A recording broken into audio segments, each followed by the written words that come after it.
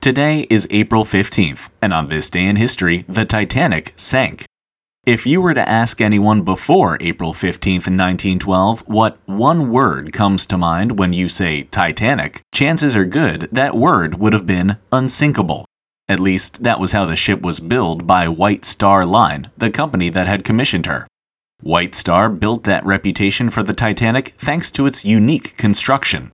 The ship's hull was divided into 16 watertight compartments that could be sealed remotely in the event of an emergency, and the ship could stay afloat even if 4 of those compartments were breached. But beyond those compartments, safety was not at the forefront of the shipbuilders' minds. In fact, when the Titanic set sail on her maiden voyage from Southampton, England on April 10th, she was carrying over 2,200 passengers and crew, yet she only had enough lifeboats to carry roughly half that number to safety.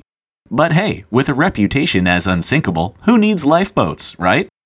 Unfortunately, monstrous bad luck struck around 11:40 p.m. on April 14, 1912, when the Titanic hit an iceberg nearly 400 miles off the coast of Newfoundland. The collision buckled the ship's hull below the waterline, flooding 5 of those watertight compartments White Star was so proud of. By 2:20 a.m. on April the 15th, the Titanic's bow dipped underwater. Her stern was lifted high into the air before the entire ship broke in two and sank. Only 705 people survived the disaster, which remains one of the worst in maritime history.